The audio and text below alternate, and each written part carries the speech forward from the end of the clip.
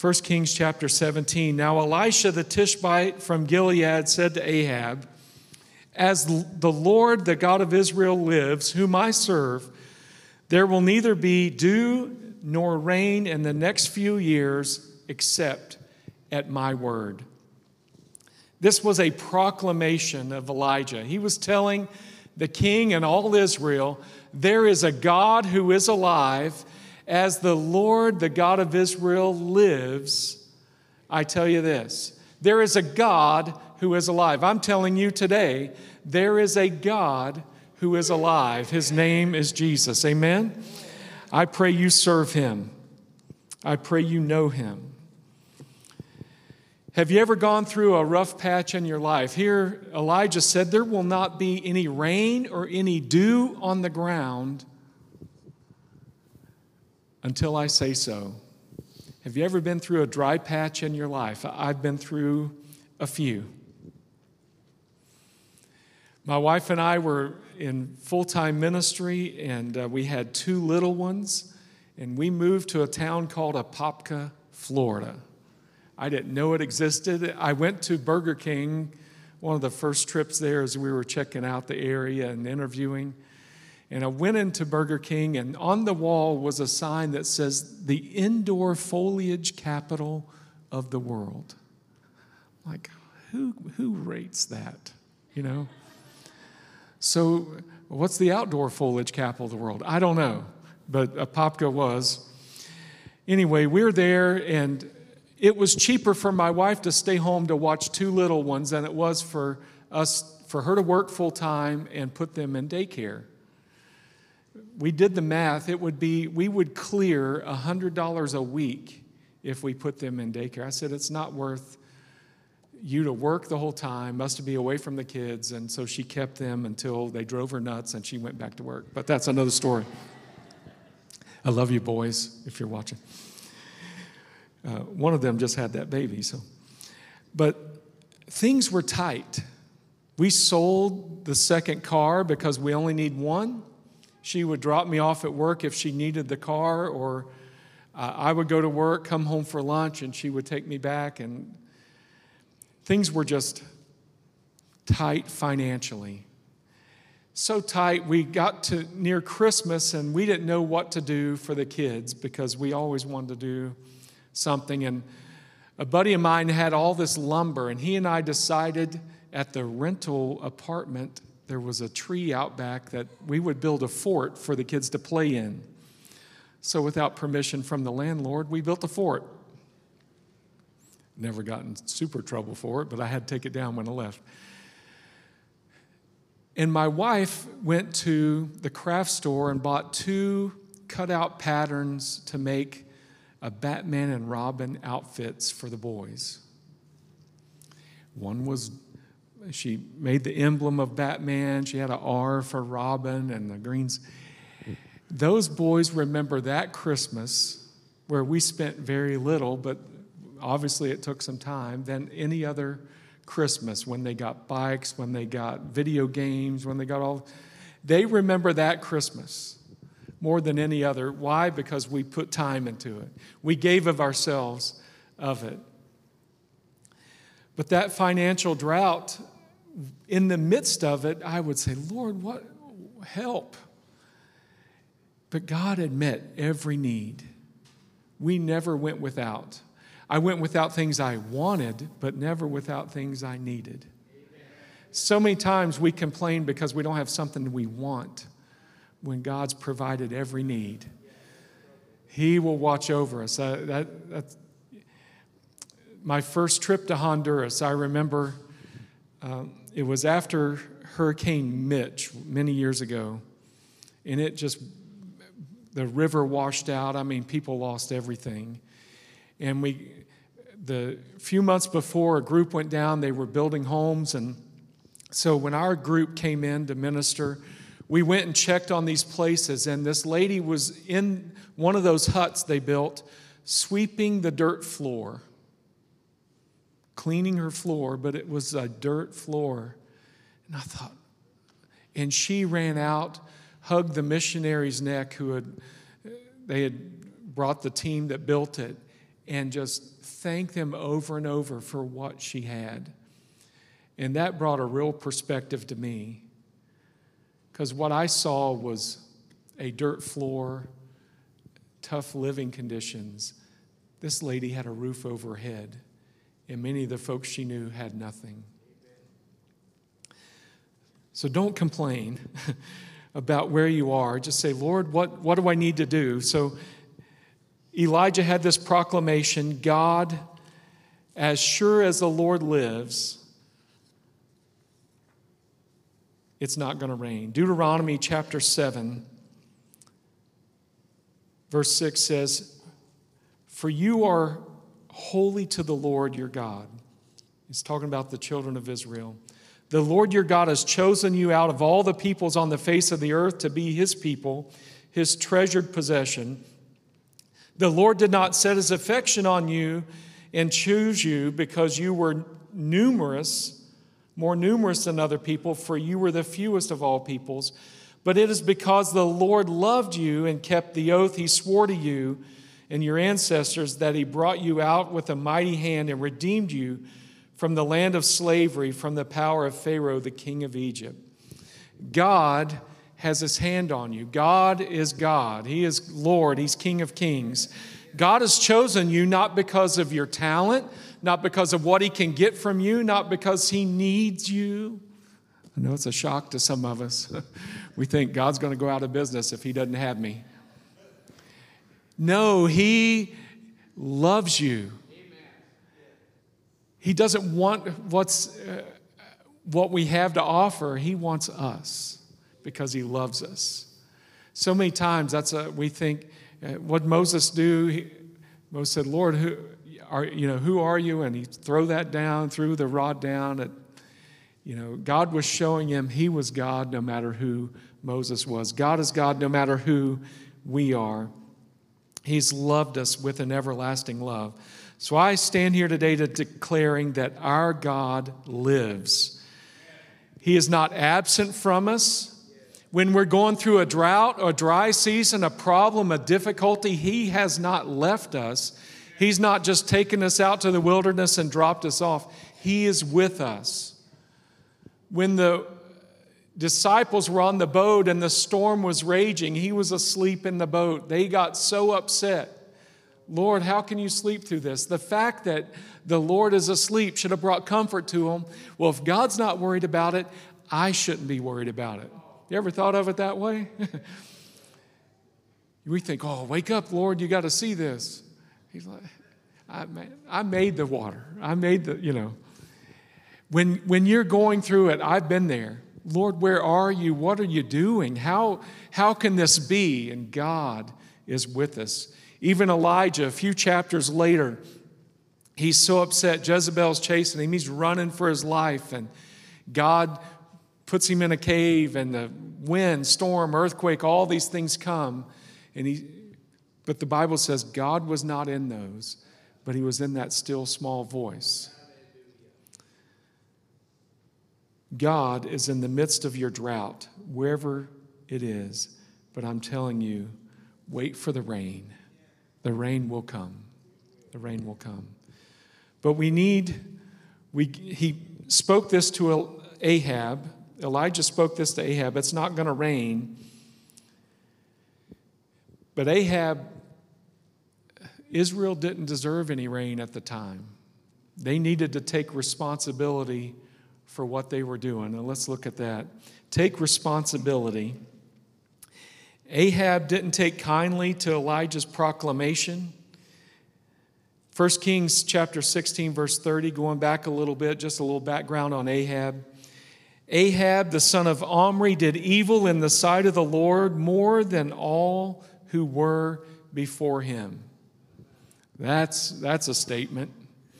He did more evil than anybody else before him, any other king. I'm the middle child of, well, obviously there are three to be a middle one unless you have five. Anyway, we won't do any math here. I know it's not math class, but I'm the middle child. That should say a lot to you. But in the genealogy of our family, my mom did not write down there, and Greg did more evil than everybody before him. Wouldn't that be horrible? You're reading the genealogy and you read about your Uncle Lester and whoever. I don't know if you're sorry if you're named Lester, I apologize. He did more evil than any of his other family members. Oh my goodness. Wouldn't you hate to read that? This is what we're reading about Ahab. He did more evil than anybody before him. So what was he doing? He was allowing the worship of other gods into Israel. Not just allowing it, directing it. Mary Jezebel, she had all these gods. They worshiped Baal, had all these prophets, basically pushed the prophets of God out, let things just go the wrong direction. In fact, Ahab saw Elijah, 1 Kings 18:17. When he saw Elijah, he said to him, "Is that you, you troubler of Israel?" Ahab, is that you? Like Elijah brought trouble. Isn't that the way we are sometimes with the messenger of God? God sends somebody to tell us, or we read the word, that doesn't apply to me. Anyway, verse 18, "I have not made trouble for Israel," Elijah replied, "but you and your father's family have. You have abandoned the Lord's commands and followed the Baals." We need to take responsibility for our own spiritual drought. If we're in a spiritual drought, God did not go anywhere. God has not just left you. We have stepped away, all right? Recently, I failed a test. The excuses that I had were quite real and numerous. I can come up with some good excuses. I make it sound like it wasn't my fault. Have you ever watched sports when somebody does something wrong and they get flagged for it or get in trouble, and it wasn't me? However, because I failed the test, I still have to make it up. It doesn't matter how many excuses I have to make it. I have to redo that test.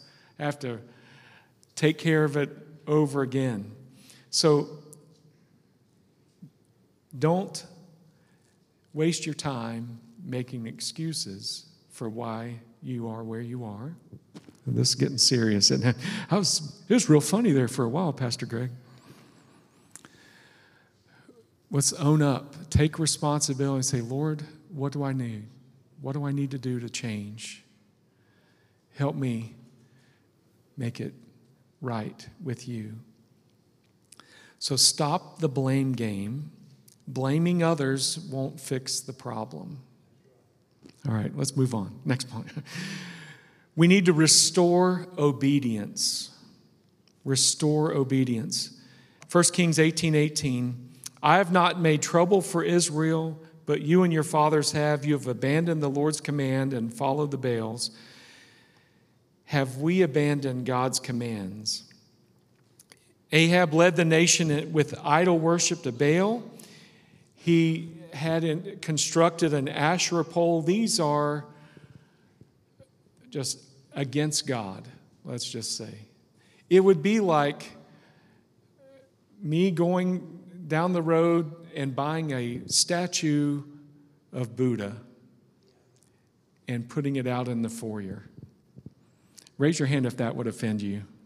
Okay, I want every hand raised. Okay, I hope it does. Because we're not here to worship Buddha. That is what Ahab was doing to Israel. I'm trying to put it in terms that we could maybe realize or understand. He pushed God out and said, "Here, worship this God." In fact, they were employing these prophets of Baal. Who did Elijah meet on Mount Carmel? But these prophets of Baal, these people that were leading the country down a path they did not need to go. And God sent Elijah to bring them back, to wake them back up.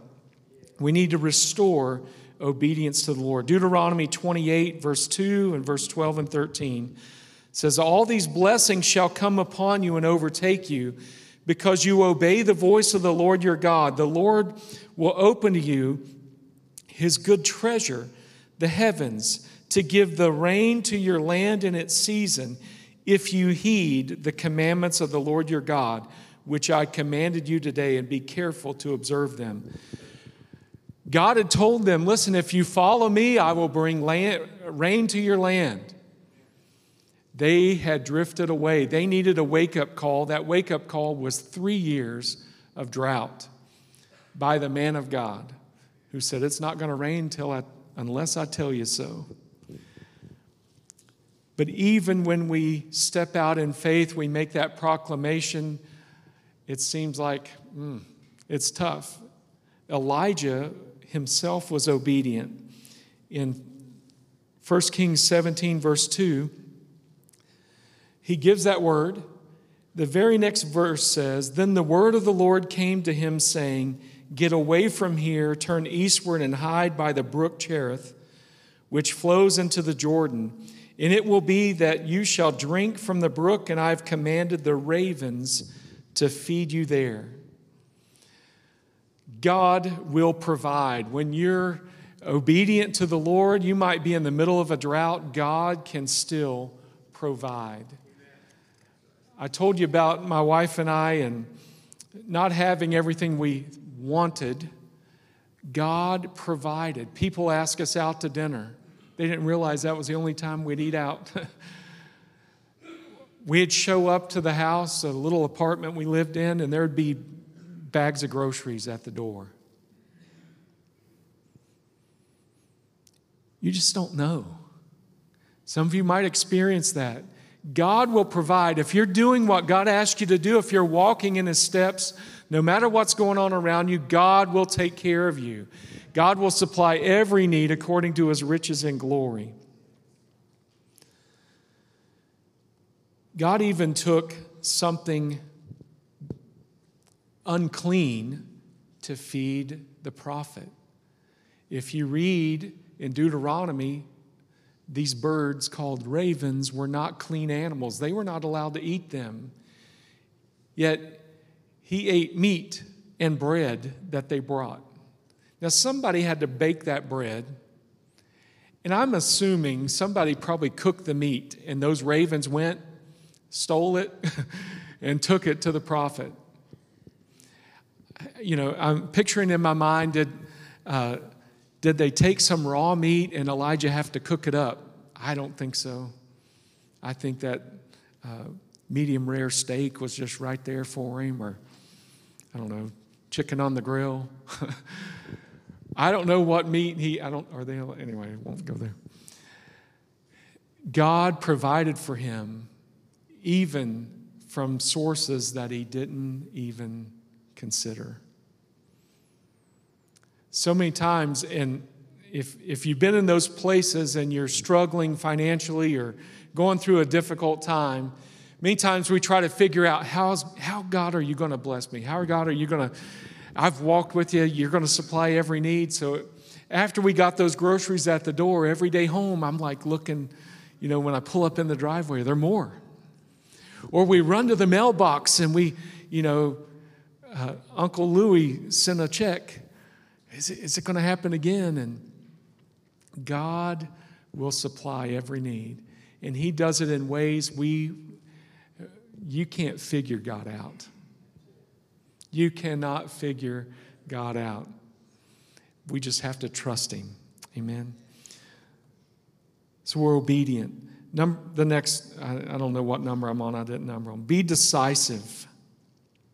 Elijah went before the people. This is in chapter 18. And he said, how long are you going to falter between or waver between two opinions? If the Lord is God, follow him. But if Baal is God, follow him.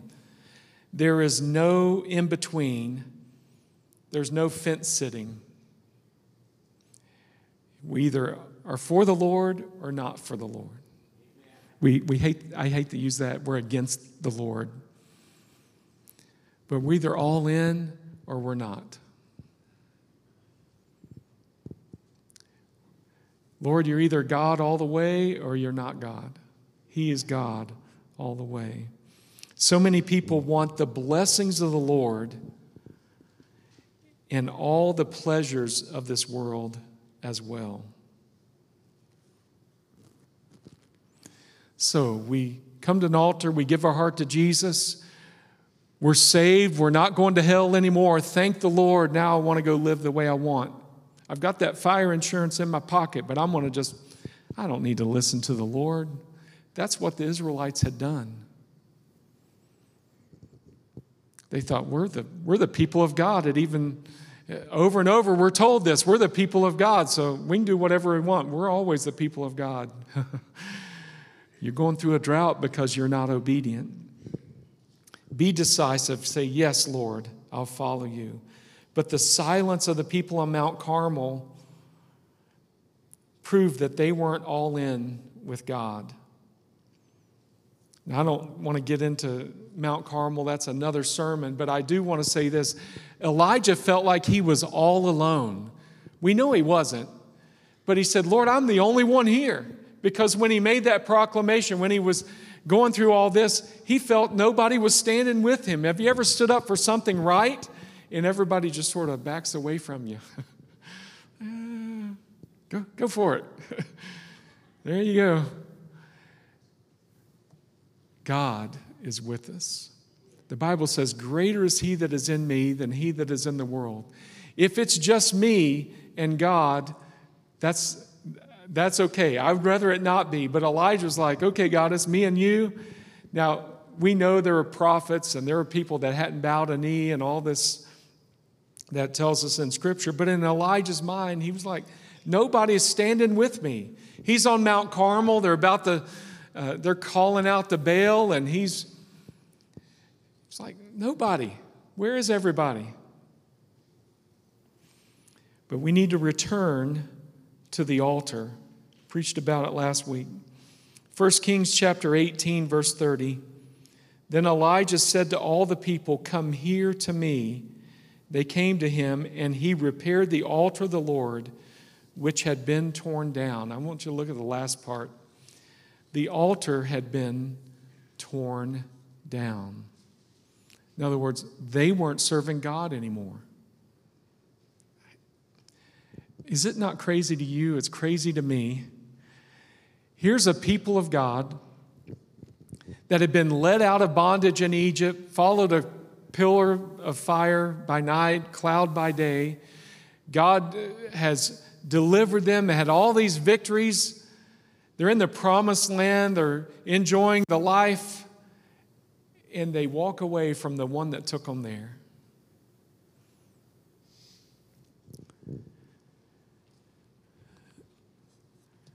The altar was in disrepair. It was neglected.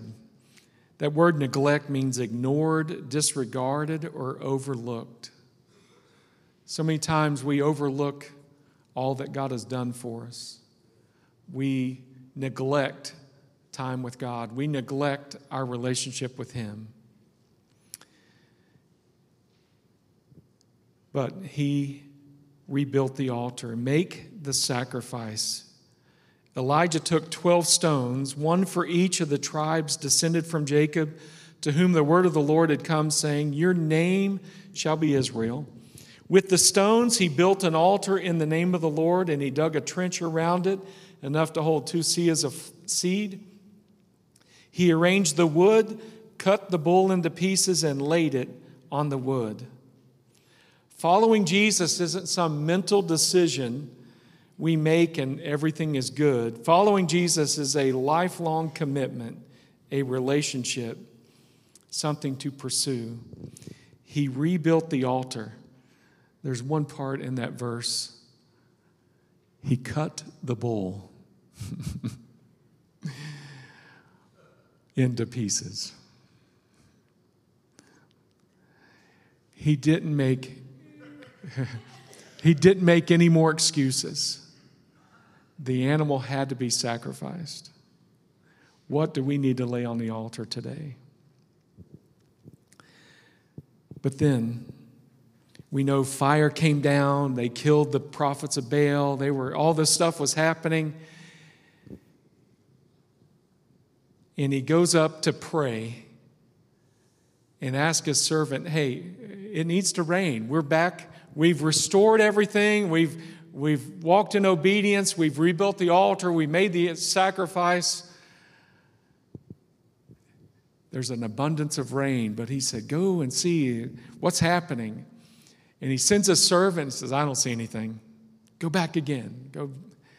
I'd hate to be the servant. 7 times he went back to check on something. And finally, the last time he comes back, says, I see the cloud the size of a man's hand. And what does Elijah say? Buckle up, buddy. It's coming. The rain it poured. It poured. The drought was broken. God wants to break the drought in your life today. God wants to bring rain to your dry situation. He wants to pour out the latter rain in your life and in mine. Why are we so content with not having everything God has for us? And by everything, I don't know where your mind goes, but so many people, the mind goes to financial things or things we want. But man, I want to walk with Him, so I know every step is ordered by Him. So I'm in the place He needs me to be. So I'm obedient when He asks me to do something. So I'm where the place that He needs me at that moment, at that time. Have you ever been in a place where you're like, Lord, where are you? Talked about this in Sunday school this morning. God led the children of Israel by cloud and by fire right to the Red Sea, where they were surrounded by mountains, no way out, and behind them was Pharaoh's army. And I would have been just like any of the Israelites. Lord, what are you doing? We're in a place, there's no way out. But the Bible says God led them there because He wanted to show Himself mighty, not just to them, but He wanted to take care of Pharaoh and his bunch. Because God wanted to cut them off once and for all. But it couldn't happen unless they were led to that place. Sometimes we're in a place, God, what are you doing? Where are we going? Why am I here? He has us where, if we're walking with Him, He has us right where He wants us for His glory, for His greatness, to deliver us from whatever. And the Israelites in that place with Pharaoh behind them, God's like, I got them right where I want them. Because Pharaoh thought, I've got them trapped, they're ours. They're done. They're toast. Sure enough, God opens up the Red Sea. They walk across. Pharaoh pursues. His army dies in that sea. There's no way the children of Israel would have ever defeated that army. And the second thing is, if they hadn't died in that water, they would have worried about that army the whole time. Even if the waters had closed up, they couldn't get across. They're like, well, they're coming after us again. No, they watched them die. You and I, when we get to the other side, when we get to the place where God has brought a great deliverance, we don't have to worry. God's hand is with us. God is with us all the way. And God wants to see you through. So let's restore that altar in our life. Let's make the sacrifice. God says, I want you to lay it on the altar. And let's enjoy the rain. I can imagine the folks after 3 years of drought. I mean, it's party time. You see, what does a little kid do when they see a puddle of water? They've got to jump in it. It doesn't matter how clean their clothes are. What a celebration. When God brings the rain, it brings a refreshing, a renewal. After our storm with Ian, we didn't have rain for a while because we really didn't need any more rain with the rivers flooding, with all these things.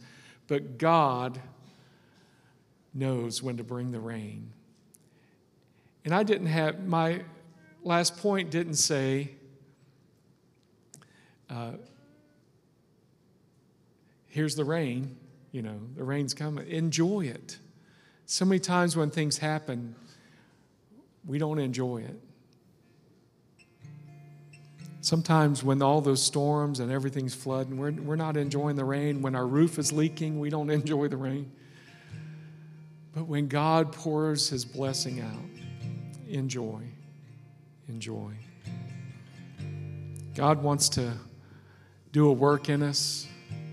God wants to restore that relationship. If it's broken down, if things have been allowed in your home that shouldn't be, or allowed in your life, lay it on the altar. There's no other way out. There's no other deliverance to come until we say, okay, God, I don't want this anymore. And some of you are battling issues. I don't even want to put a label on it.